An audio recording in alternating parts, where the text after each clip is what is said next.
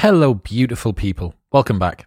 My guests today are Aaron and Jocelyn Freeman, and we're talking about how to have better arguments with your partner.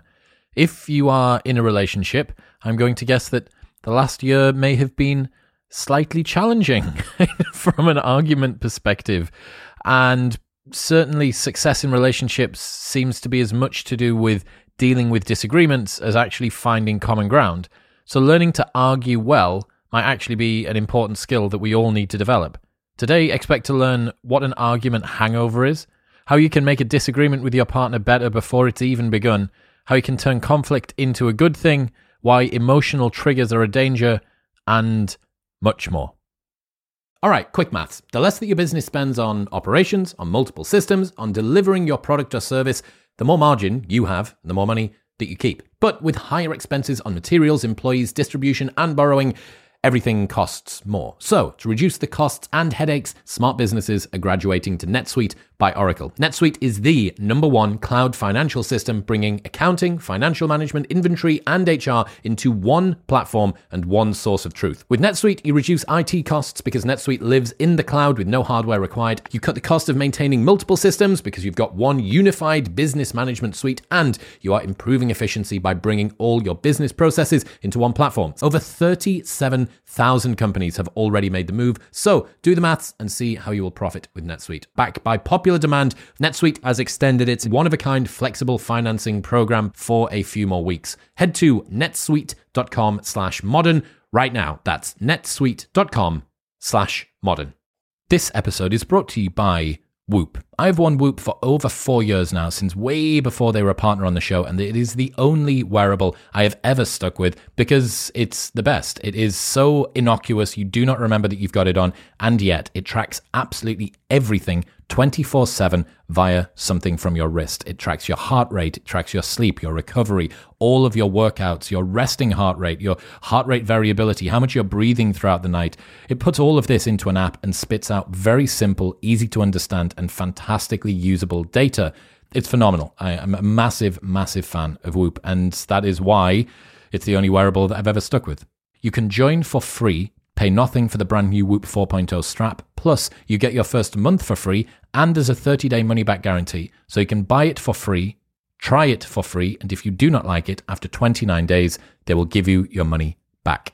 Head to join.whoop.com/modernwisdom. That's join.whoop.com/modernwisdom. This episode is brought to you by AG1. AG1 is a daily foundational nutrition supplement that supports whole body health. Even with the best diet in the world, it is hard to make sure that you get everything that you need, and through a science-driven formulation of vitamins, probiotics, and whole food sourced nutrients, AG1 delivers comprehensive support for the brain, gut, and immune system. This is why Joe Rogan and Lex Fridman and Dr. Andrew Huberman and Tim Ferriss are all massive fans. They have tried every other product out there, like I have, and this is by far the best one available. Since 2010, AG1 have improved the formula 52 times in the pursuit of making the best foundational nutrition supplement possible through high-quality ingredients and rigorous standards. Also, there's a 90-day money-back guarantee, so you can buy it and try it for 89 days, and if you don't like it, they'll just give you your money back. Head to drinkag1.com/modernwisdom for that 90-day money-back guarantee, a year's free supply, vitamin D, 5 free travel packs, and more. That's drinkag1.com/modernwisdom. But for now, it's time to learn how to argue better with the Freemans.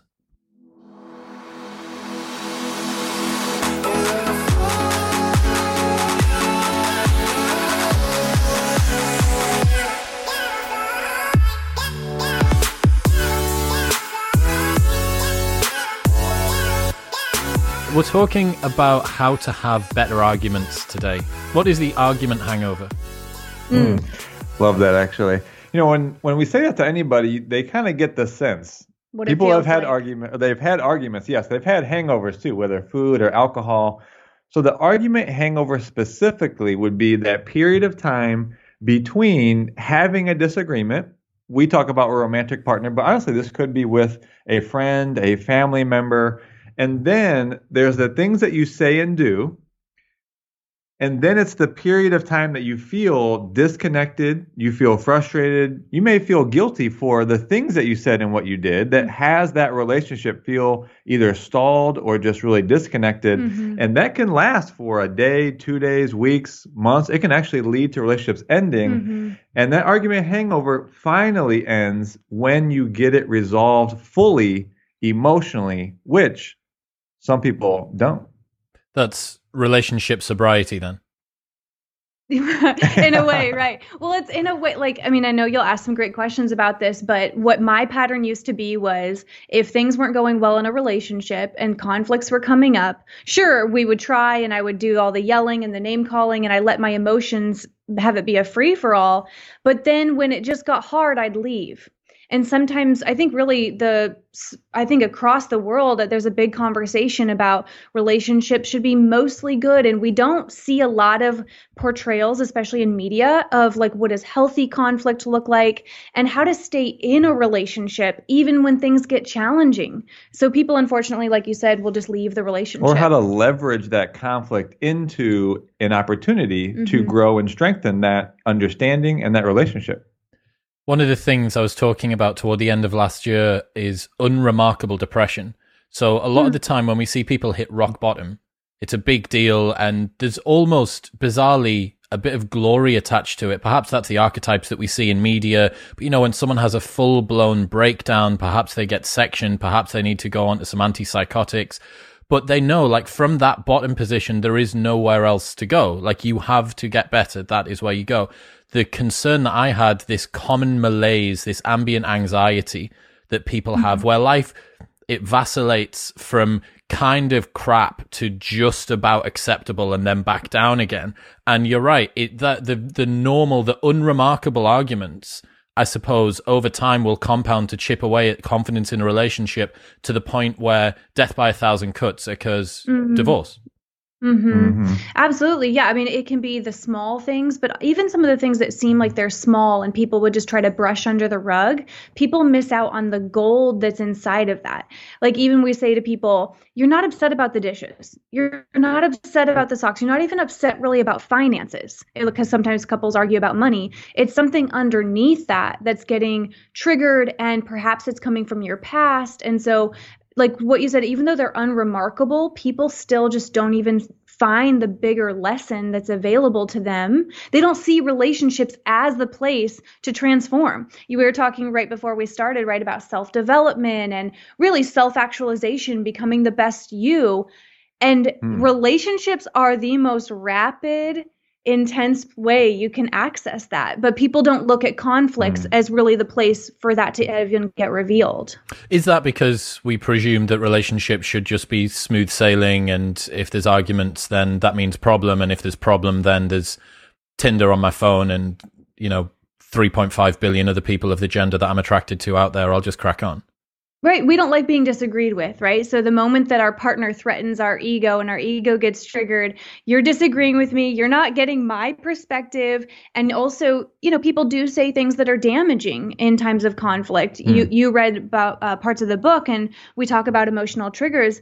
And that's really what we want to rewrite the script on is conflict, especially healthy conflict, can be a good thing for your relationship. And if we can have couples embrace conflict in a new way, I really think breakups would decrease, divorces would decrease, and overall there'd be more happiness in relationships. I mean, we do live in a society with so much comfort, right? So there's a certain level of avoiding anything at all that seems uncomfortable because of the houses we live in, temperature controlled. We have food at our fingertips. We have Amazon Prime. They'll bring anything to our doorstep immediately.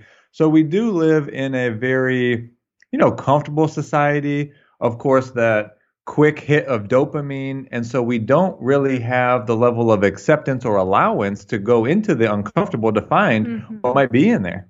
I wonder whether there is, thinking about me, I try and put myself into situations of discomfort, sometimes voluntarily, sometimes involuntarily by accident, quite regularly. But I don't see discomfort in a relationship as an area for growth. That's a paradigm that I would need to step into. So hopefully today you can deliver that red pill. What are the outdated beliefs about conflict? Well, even the one you Well, that just it's touched bad. on, exactly what you just touched on is even one that it's bad and that I should instead change the partner. So the moment things aren't going well, you talked about like the uncomfortable and people lean away from that. Now, of course, if there's a line where a relationship just isn't aligned, right? But if there's alignment in the relationship, you have a shared vision, you have a shared, values, you actually desire the same type of relationship. And that's a lot of times where people need to start. What kind of relationship do we even want to build towards? So if you align in that way, then one of the outdated beliefs is that conflict shouldn't be happening. And that if we do argue and we get triggered, I mean, my triggers, if he judged me based on how I showed up when I was triggered and quote unquote gave up on me, I wouldn't get to transform to be the person that I am now. And so I think just, yeah, one of the outdated beliefs being it shouldn't be happening. Or rocking the boat. A similar one, bringing up something more proactively because it is going to bring up a conflict. And the analogy here, really to your point, why does this seem to be the paradigm right now in romantic or any relationship? Is because the way we see it and the very first response, even within our own mind, our first thought and then our following actions are more like a boxing match. So it's like the bell rings and now you're going against that person. Now, what we want to invite, especially couples, into is that you can take your initial actions, your initial thoughts and following actions to get yourself on the same side, more like a basketball team or a football team that faces an opponent, but they do it as a team. Now, all of a sudden, as a team, you're looking at how do we overcome this challenge? How do we see this challenge as what it could provide for us to grow, to strengthen, to become a better team, to win the game, to win the championship? So if you can take the steps to first stay on the same team, looking at the challenge rather than coming at it like a boxing match, you've changed the game. Absolutely. Team is the word that I had in my head, and it's one that I've been thinking about a lot recently as well. I was a bit of a bastard, I guess, through my 20s with girlfriends. I wasn't a particularly good boyfriend, like just classic young lad that was a dick. And there is something that's happened over the last 5 years, and I really, really hope that all of the people that I care about that listen to this show, and everyone else as well that I don't care about, that they can have that same transformation, because I can't wait to settle down, wife, dogs, kids, because I know all of the work that I've done and the time that I've spent on myself, I want to make them better. But I don't think that I would have had that mindset 5 years ago. And I can also see another world in which I would have never moved from being that person to being the person that I am now. Much more cognizant around my emotions, much more aware of the texture of my own mind, much more understanding of other people and the vicissitudes that they're going to go through in life, right? How much of the development of a relationship is on the individual and how much is a combined effort between the partners? Oh my gosh. Well, I'd say it's 100. It's 100% both, right? It has been. So I started self-development before Aaron, and I ended a previous relationship that, interestingly, he had all the things I'd check off from a superficial level. All the things we would put on a dating app. What kind of career? They're funny. They like to exercise. They like this kind of music. So from a superficial level, they met all those criteria. But there's a thing that needs to be added to dating apps. Are you open to self-development? And that was the big thing that we didn't align on. He did blame me and project things onto me that were really things for him to look at. So, okay, that relationship wasn't aligned. He wasn't even willing to really look at that. Now, I knew what I wanted. I wanted, yes, all the fun, superficial things because we're human beings and we like those things, but I wanted someone who was open to self-development. Now, did that mean the moment I met Aaron, he was like, yeah, sign me up for every seminar you're attending? No, he was like, what's self-development? What? I went to college. Is that what you mean? And it took some time, which would be another story. Or university over there. Yeah, university over there. But basically, we, within our relationship, look at everything as like he mirrors things to me. So he is showing things that are within myself. And so we have created a relationship, and it took years to do this, where we see everything as something we can learn about ourselves. And at the same time, there's maybe just a dynamic that's not working. So we're playing off of each other. And what I do triggers this and back and forth. So then, yes, we look internally, but we also, and this is what I think a lot of people don't even know is available, we learned relationship skills. And that's really what we teach. And so we aim to learn and practice relationship skills together so that we aren't constantly triggering each other and just being like, well, work on you. Like, that's not what you want to do, right? How can you handle yourself and then come back to me? How can you make sure that the partner you're about to get into a relationship with has the capacity for growth in that way? Either an interest, the ability to get over their own inertia, the ability to not be insulted. Like, do you just say on your first date, do you just force them to read Carol Dweck? Like, is that the solution? You just say, right, have you read Carol Dweck? If you have, then we can go out together. If you haven't, then sorry, this isn't going to work. Yeah, I really wasn't maybe all that open or that all that far along, right? I had a point that had math equations in it. So to your point, I think, when we get down to the point of what is life really about, it's about evolution of who you are as a person. And you might say your highest self, your spirit's own evolution. So if that's the purpose, then everyone's on that path, and it's just going to be, what step are you on? So I think just seeing that a partner is open to realizing that that is really the purpose, and then taking whatever's first for them. So Jocelyn invited me to do a personal development seminar, which I was open to, right? I wasn't yet open to reading, like, let's say Wayne Dyer or Neville Goddard about consciousness yet. I am today. Mm-hmm. So I think to your point, you can't judge someone's path from the beginning or how fast they'll go. And they might start off slow and go faster in some point in the middle. And in relationships, your partner might be in a different speed, but you get on the boat together. So I think it's just that initial willingness to maybe say to a partner, where do you see you would like to grow? And I think just getting on that path of progress and evolution in whatever area is important to them, I think that always evolves to either spirituality, maybe into professional. And I think just being on the path of progression is really what you're looking for. So if I can share a story that will just add on to that, because I couldn't take him from 0 to 100. I couldn't be like, you need to read these 10 books and come to these 3 seminars. So I really looked to your question, I looked in him, is he open to the conversations? And so I remember this distinct dinner date. It was probably like even our 4th date. And at the time, he went to bars and clubs a lot and drank a lot. Like, there was no self-development on the weekends for him. It was bars.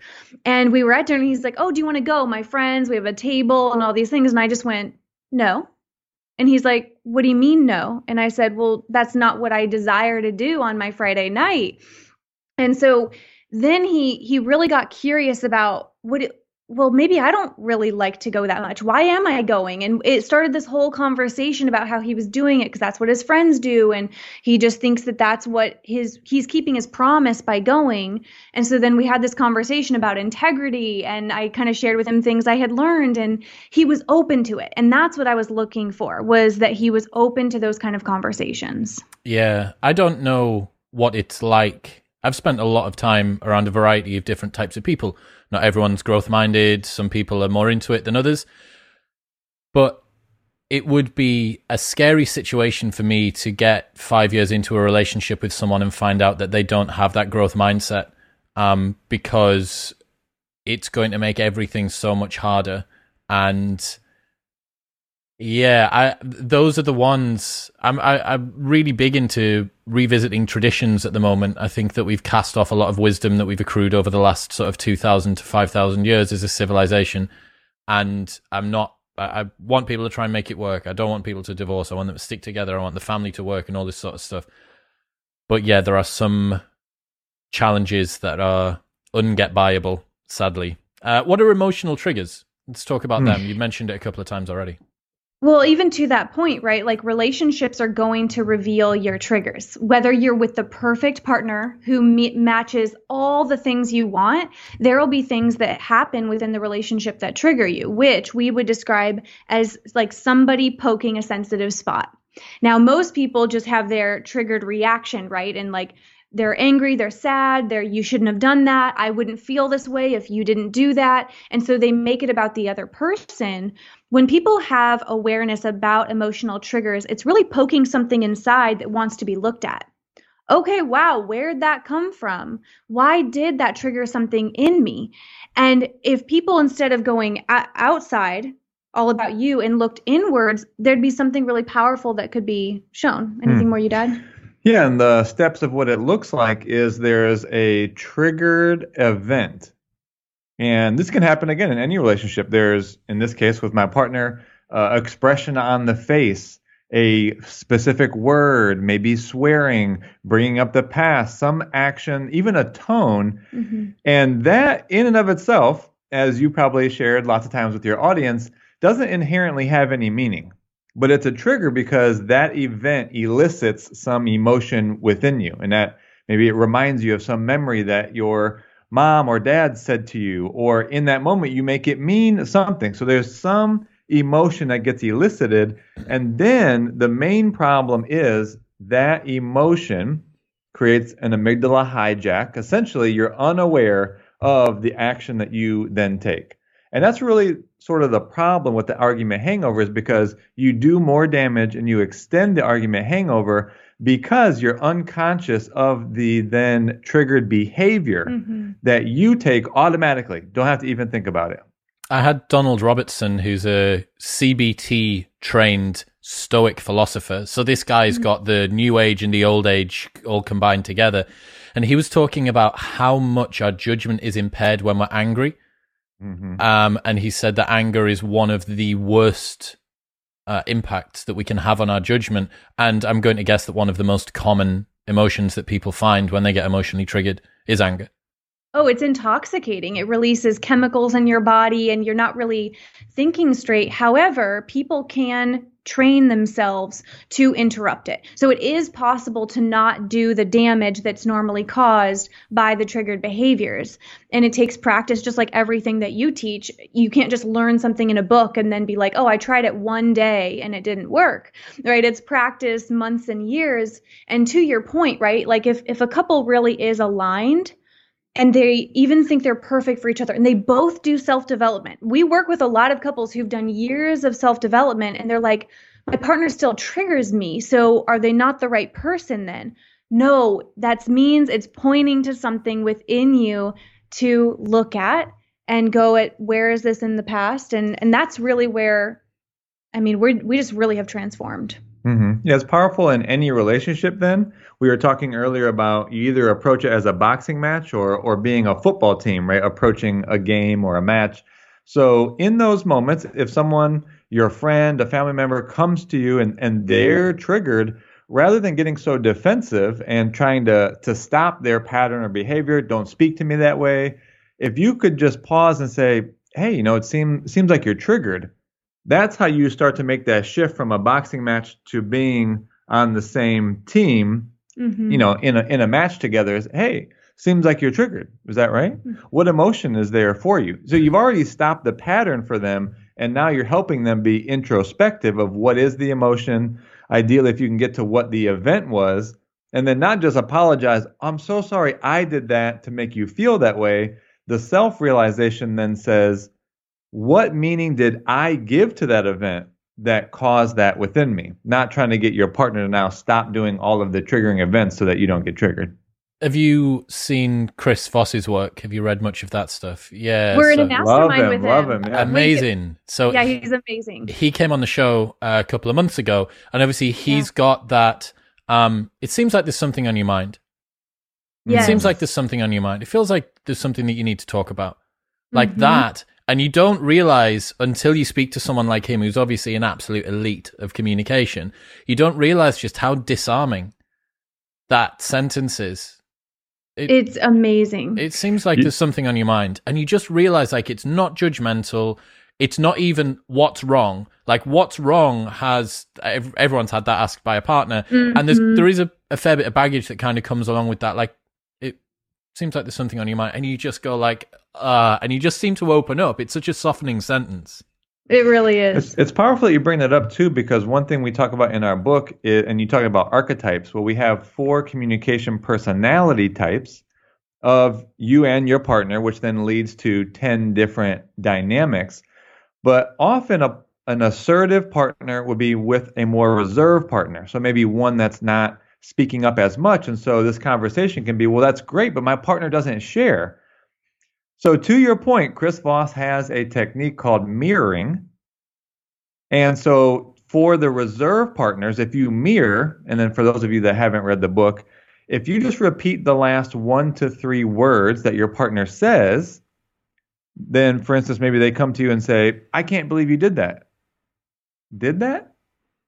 And you raise the inflection of your voice, that person is going to basically automatically take it deeper. So it's a powerful place, though, for those that are assertive and reserved to use this mirroring to help your partner go a little bit deeper with it. Well, and to that point, and I love that Chris Voss, like we have so much aligned with him, is communication, because I'm sure so many people in relationships identify communication is the biggest challenge. I mean, we've done over 44 couples workshops, and the number one reason couples attend is communication. But here's what's interesting, and I'm sure you might run into this or already have in your dating experiences. Even if you meet someone who's doing self-development and they're like, yeah, I'm really working on my communication, they get frustrated. Like, I don't think that's really working on your communication. Like, the way you're doing it is not right. And so then they can kind of judge the way they're communicating. So we say communication is not one size fits all. And that's why we created the 4 communication personality types, because different approaches are needed for different types, different tempos, different how much time each person needs to process. So I'd say for those who are similar to you, who are wanting to attract that great partner, is to realize that they still might be working on being a great communicator. It might not just look exactly like you. What are the different types and how should people utilize them? Yeah, so it's in a 4 quadrants, basically, like a normal 2x2 grid, right? And you fall into one of the 4. So there's assertive, inflexible, assertive, flexible, reserved, inflexible, and reserved, flexible. So assertiveness to reserved, some people go, oh, I'm assertive because I talk a lot. That's not true assertiveness in the sense that we mean. Assertiveness is the openness and willingness to share your thoughts, needs, emotions proactively. So not in a reactive manner once you're already upset. It's asserting yourself ahead of time before it's even become a challenge. More reserved people, it doesn't mean that they never will open up. It's more so that they usually take more time to process their thoughts and emotions. They need to be asked in a different way. They need it to even not be just sitting kind of with all the attention on them. So that's the assertive to reserved scale. And then flexibility to inflexibility measures how open and willing you are to adjust your perspective, your behaviors within the relationship based on what's needed in that moment. Like different seasons of a relationship kind of in a way call for different perspectives and behaviors. And so that's flexibility to inflexibility. And what does that mean for people? How should they utilize those with regards to their communication? Well, let's do our example of our 2 types. Well, so Jocelyn is, and when we talk about like assertive, inflexible, you could probably fall into a different type in a work setting or with family and friends, and even different aspects of your romantic relationship. So we have people look at when you are triggered, when you have emotion come up, what do you sort of default to? So Jocelyn's really is assertive, inflexible, where mine is reserved, inflexible. To where if Jocelyn immediately shares something and I get defensive, I'm going to more so shut down. I'm going to pretty much like stop talking. If we're driving in the car, I might look out the window. And though I felt like that was better than reacting back, raising my voice, saying whatever came to my mind, I initially thought that was better. But here comes to find out, Jocelyn feels pushed away. She feels isolated. And it disconnects us. It separates us. So what I learned for me being a reserve type is I don't have to become assertive, but I want to at least engage into the conversation by saying something to Jocelyn like, hey, Jocelyn, I'm realizing I'm triggered, and I'd like a few minutes to process my emotions, Can we come back to this in 5 minutes? So I'm not feeling pressured by Jocelyn to stay in the conversation, say what I'm feeling, talk before I'm ready, but I need to start to share where I'm at so that we can stay engaged into a conversation and come back to it at a time that's going to be more suited for a reserved. And then on the assertive partner, one of the mistakes I used to make being with a reserved partner was, if I want to talk about it, I'm going to bring it up right now. And that would blindside him. And because he needs more time to process his thoughts and emotions, he would shut down, which would then frustrate me. So then I'd overcompensate even more. And it would then become this power struggle and turn into a disagreement. So now what I do, this is just one of the ways it's impactful, is I give him a heads up if there's something we're going to talk about that's actually important. I mean, and I know it seems like it's so simple, but it makes all the difference. If we're going to talk about having kids, instead of me blindsiding him on a hike, hey, I'd like to talk about starting a family, and I know you like to think about things ahead of time. Would you feel up for discussing it on our hike this weekend? Anything. It could be finances. It could be your intimacy. Even if I want to talk about our relationship, I don't say, hey, we need to talk right now about something that happened. I give him a heads up about it, and hasn't it made a difference?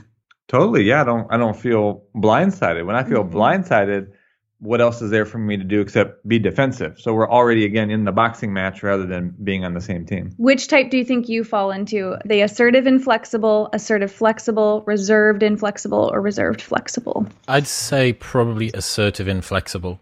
Okay. Although if any of my exes are watching, then just comment below and let me know. That'll be interesting. They're not going to be watching. One of the things that I've been interested in is how much individuals should share in the context of couple dialogue. So I understand that becoming emotionally triggered with things and opening up about the way that you feel and also warning someone that something's going to come up and all the rest of it, there has to be a glass ceiling on how much you can break the fourth wall around the inner workings of your own mind. And speaking from personal experience, when I feel like I have nothing left to find out about the person, that there's nothing new and nothing spontaneous occurring, and also the fact that a lot of what goes on within our heads, we may say, here's a thing that I'm feeling, but 10 minutes later or 15 minutes later, it'd be like, yeah, actually, that just dissipated. I probably shouldn't have brought that up. How can people know when they're oversharing, essentially? They might think, right, relationship skills, brilliant. Jocelyn and Aaron have said, I'm going to develop my relationship skills. How do they not overshare? So what I'm hearing in that is, in a way, like, do I need to share every thought and emotion that I have? It's an interesting question. What we would really do, because we have practices where even though we are so open in our communication, every single morning we have time just with ourselves. So we meditate, we journal, this is after exercise, and we process a lot of what's there. Now, do we share every single thought? No, I don't think so. I think if it's actually important, didn't we actually have a series of questions that you may have seen that have you kind of clarify, is this something actually important to me versus is this a blip? We would call it. Is it just a blip moment? So there's some great questions to kind of be able to reflect. So if it isn't a blip, meaning it really isn't that significant, it was just a momentary thing, and it's actually important, we will share it. But we definitely reflect before we share a lot with each other. Like, we really have worked to not just reactively bring something up in the heat of a moment. What would you say? Well, I think so far in this conversation, talking about emotional triggers, it can seem like we're talking about things from the past, healing and evolving from there. But now we're missing, basically, the point of being in a relationship is to create, to imagine the future that isn't yet, that we are stepping into and creating by being in a relationship. So I think, to your point, do I need to share every emotion and feeling? At some point, you've really cleared up the past. So now you're free to create anything you want. The nature of consciousness, the nature of being alive, it's infinite. So when we talk about a space of infinite possibilities, you can get excitement. You can have high anticipation.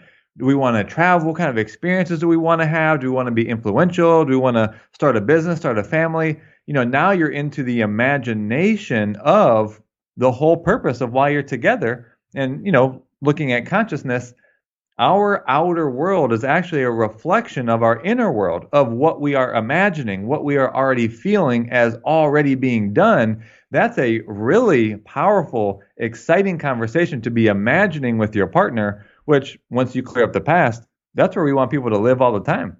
Absolutely. I mean, very much our thoughts shape the world around us. We don't exist in the world. We exist in the mental model that our brain has constructed of the world. And the more baggage and extra bits that you don't need, the more drag is on that mental model, the more cognitive biases you have, the less rationality, the less balance, all that sort of stuff. So, I mean, that sounds like a wonderful situation to be in, but I imagine that you both need to work through an awful lot before you get there, and inevitably that's going to involve going through conflict. So how can you turn that conflict into a good thing? Well, I love that, because we didn't come to each other, as you heard, like all shiny, ready-made. Like, I transformed everything, right?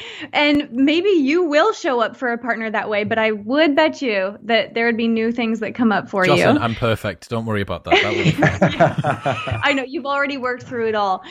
So conflict, yes, we see that as something that really is showing something inside of us. And we also, so we have this whole 5R process to truly reconcile after a conflict, because just saying I'm sorry is not enough. It doesn't truly repair things afterwards.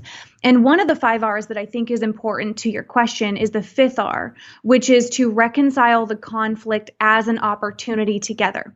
So we actually just had a session with a couple right before this, and there was something that came up between them the last couple of weeks, and how she remembered it was, that was a bummer. That was frustrating. It got us off course, slowed our momentum. We were doing so well before, and there was a lot of discouraged feeling in that.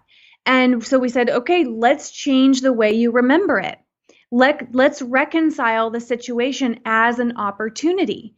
And I'm telling you, it's totally different. After our disagreements, we always go, great, what did we learn about ourselves as individuals? What did we learn about our relationship and what our relationship needs? Because you may or may not have heard this before, but we see our relationship as a separate entity from who we are. So after that conflict, what did we now learn our relationship needs? And then also, how are we better? How are we stronger? And when we change the way we remember it, we actually saw the possibility that was available. Conflicts aren't a problem. They really create a whole new possibility. That's interesting, and also ties in with a lot of what I believe around the way that we act as humans. Like, the fact is that nothing is really good or bad. It's all just a learning experience. And if you lean into the discomfort as a feature of life, not a bug, you are going to encounter things that are going to go wrong. You're going to encounter catastrophe, both chosen and unchosen, both by your doings and by other people's doings.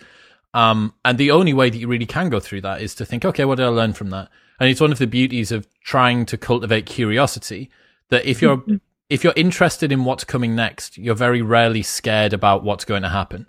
You're just constantly thinking, oh, how interesting. Isn't this, like, even the level of equanimity that I think we all should aspire to get toward is that when you sense an emotion, you don't attach yourself to the emotion, but you question, wow, how interesting that I'm feeling this. Why? Isn't that cool? Like, isn't the sensation of nervousness, I've got this sensation in my stomach and I can feel myself getting hot up towards my cheeks, and, you know, all of the different things that you feel.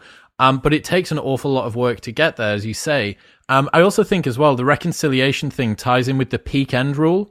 Are you familiar with this from psychology? So Ben Hardy, who's a mutual friend of ours, he talks about this. So the peak end effect is a Daniel Kahneman study. And what they realized was that the two biggest retainers in terms of memory from any event are the most emotionally intense and the end. So they put people through endoscopies, which are quite uncomfortable, where you get a camera inside of you. And they were able to give people a little roller where they could rate out of 10 how much pain they were in. And then they asked them to retrospectively look at how much pain they had been in after the event. So during the event, they're moving this camera around, and basically the more movement equates to more discomfort. So they have two controls that they can work out fairly easily. Like, look, this is movement, which should equal pain. In one of them, the pain went to a higher peak but lasted for longer and then dipped down at the end. And in the other one, it was fairly flat and peaked and then tailed off and sort of finished as soon as it was done.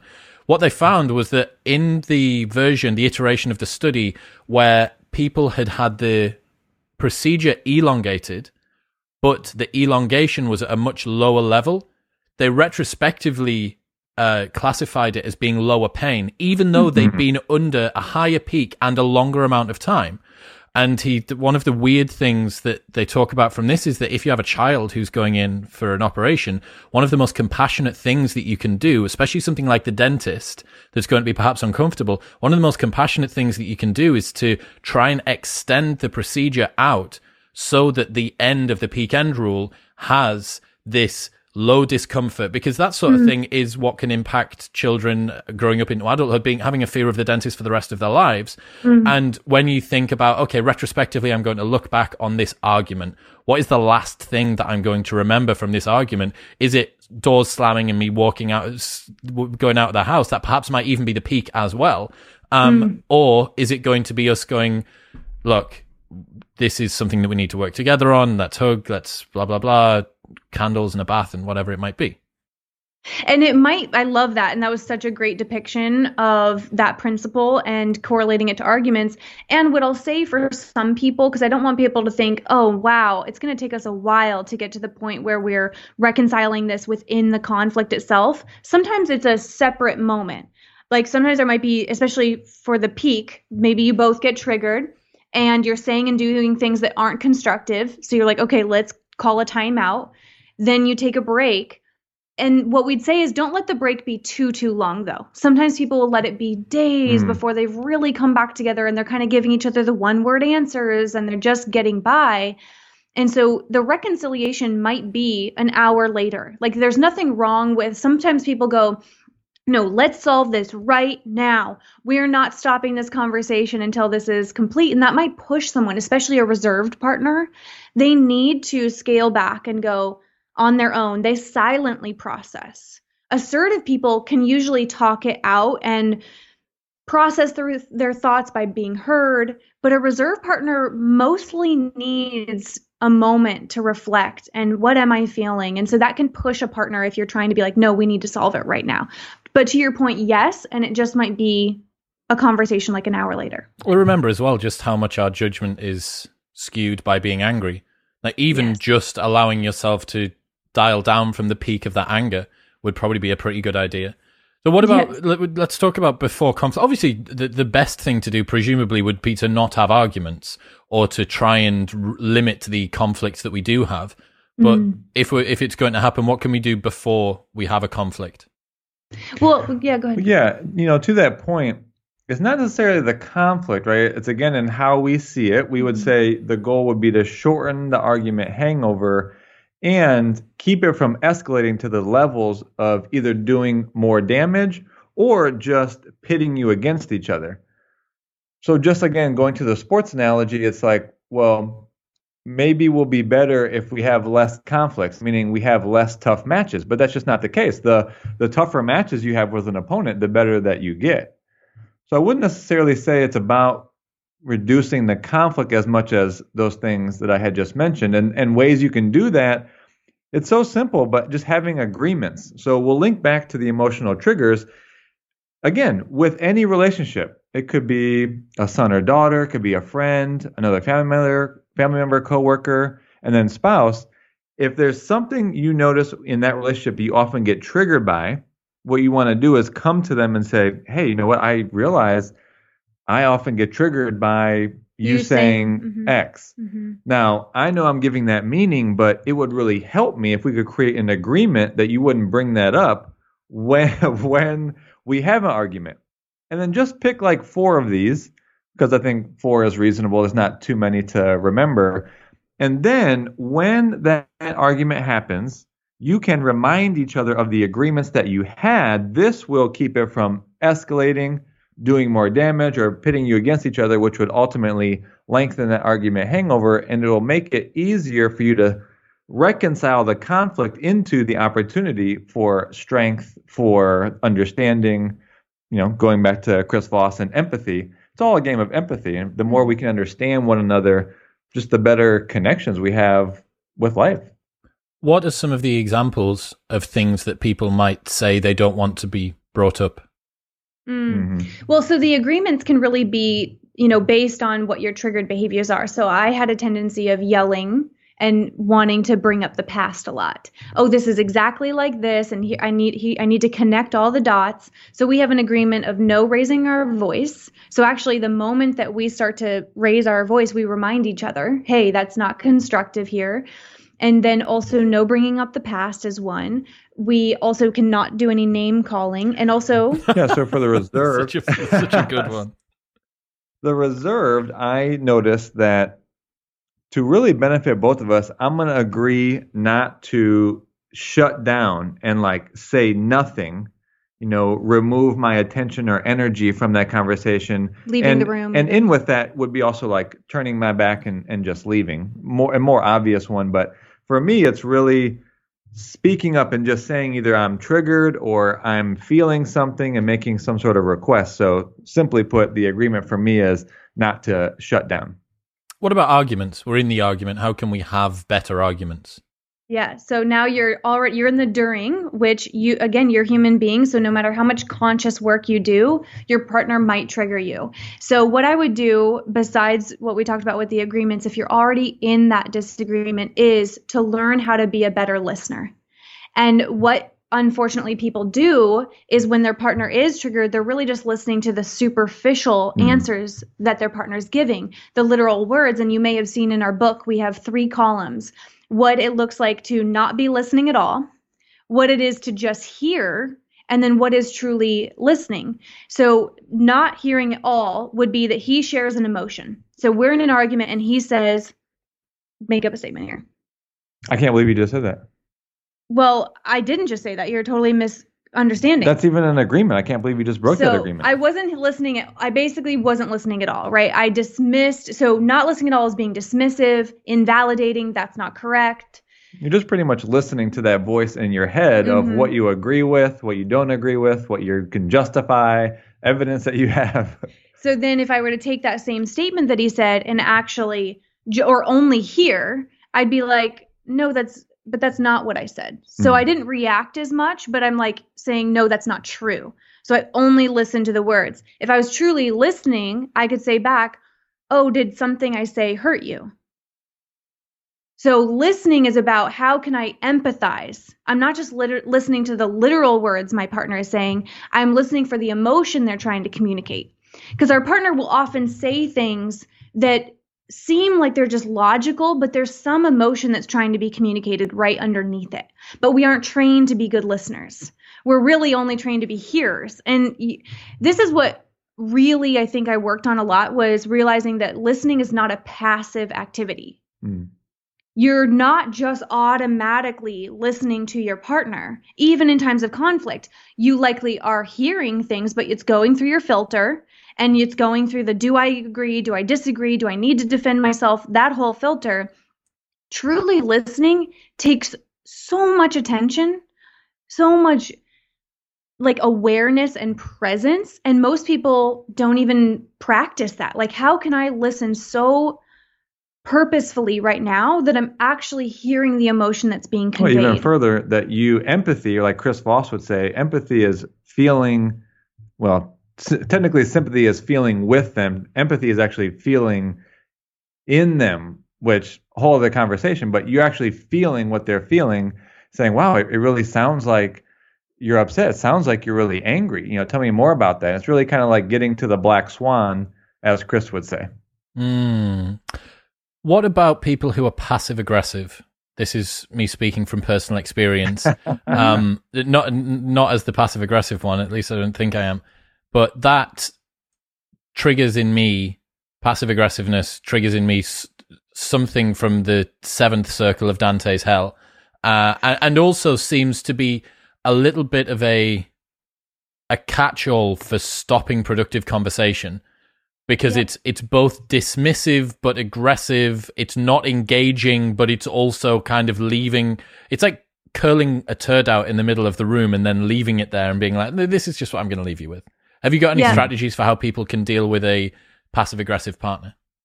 Well, one quick thing before you go, it's just great to identify that's most likely from a reserved type of partner.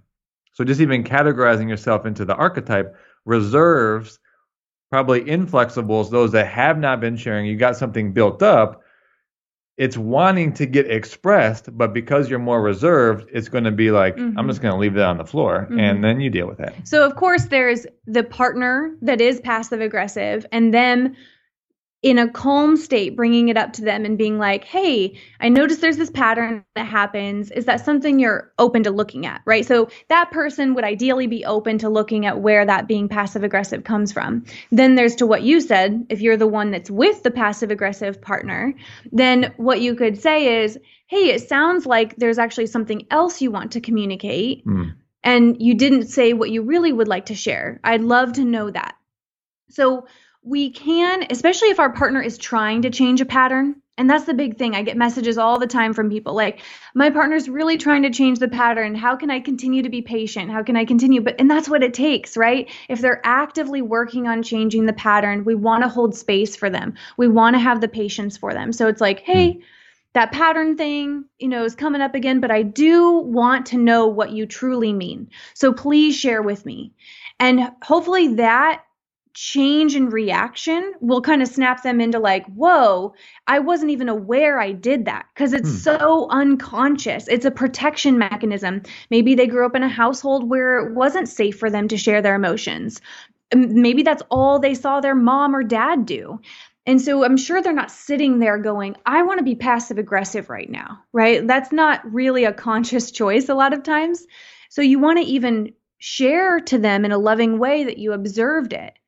And then if you change your reaction to them, it can change the whole pattern between the two of you. I imagine it seems like from Chris would be another sort of great way to try and elicit a response.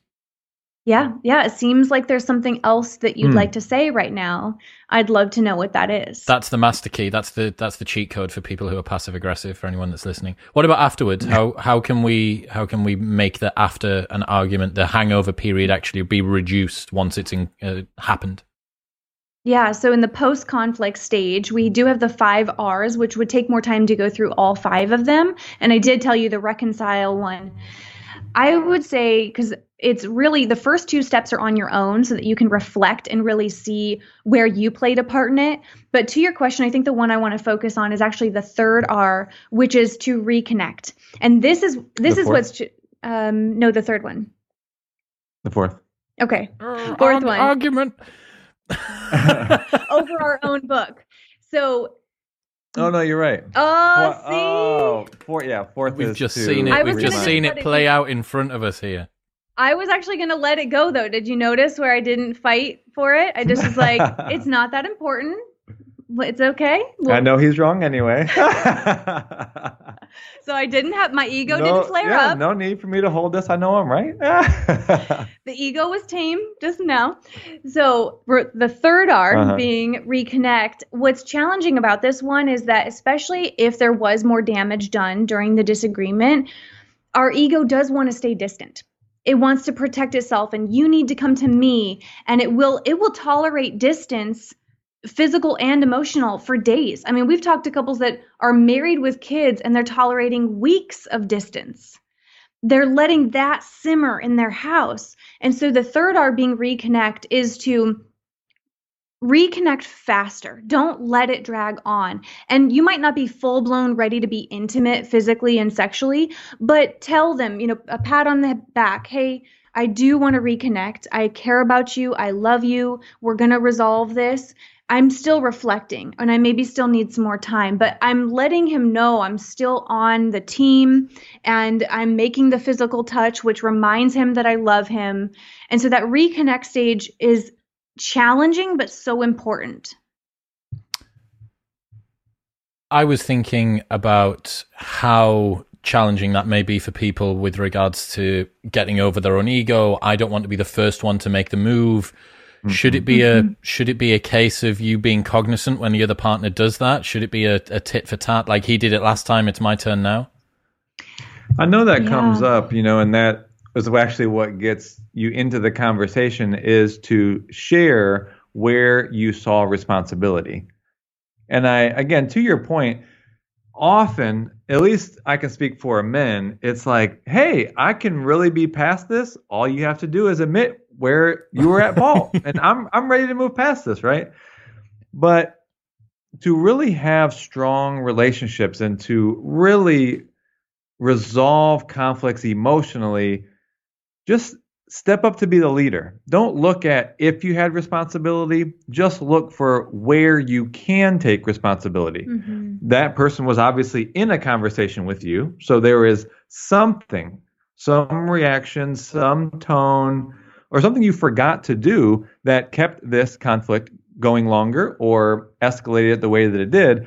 And then so going to your point, with Ben Hardy, there is that sort of reciprocity, right? There's also mirror neurons. So either one of those ones that you want to use, when you come to your partner and you lead first by saying, here's where I see I'm taking responsibility, often the other partner is going to say, you know what, where I see responsibility for myself is this. So if you can just try going first, I think you will often see that the other partner will meet you there too.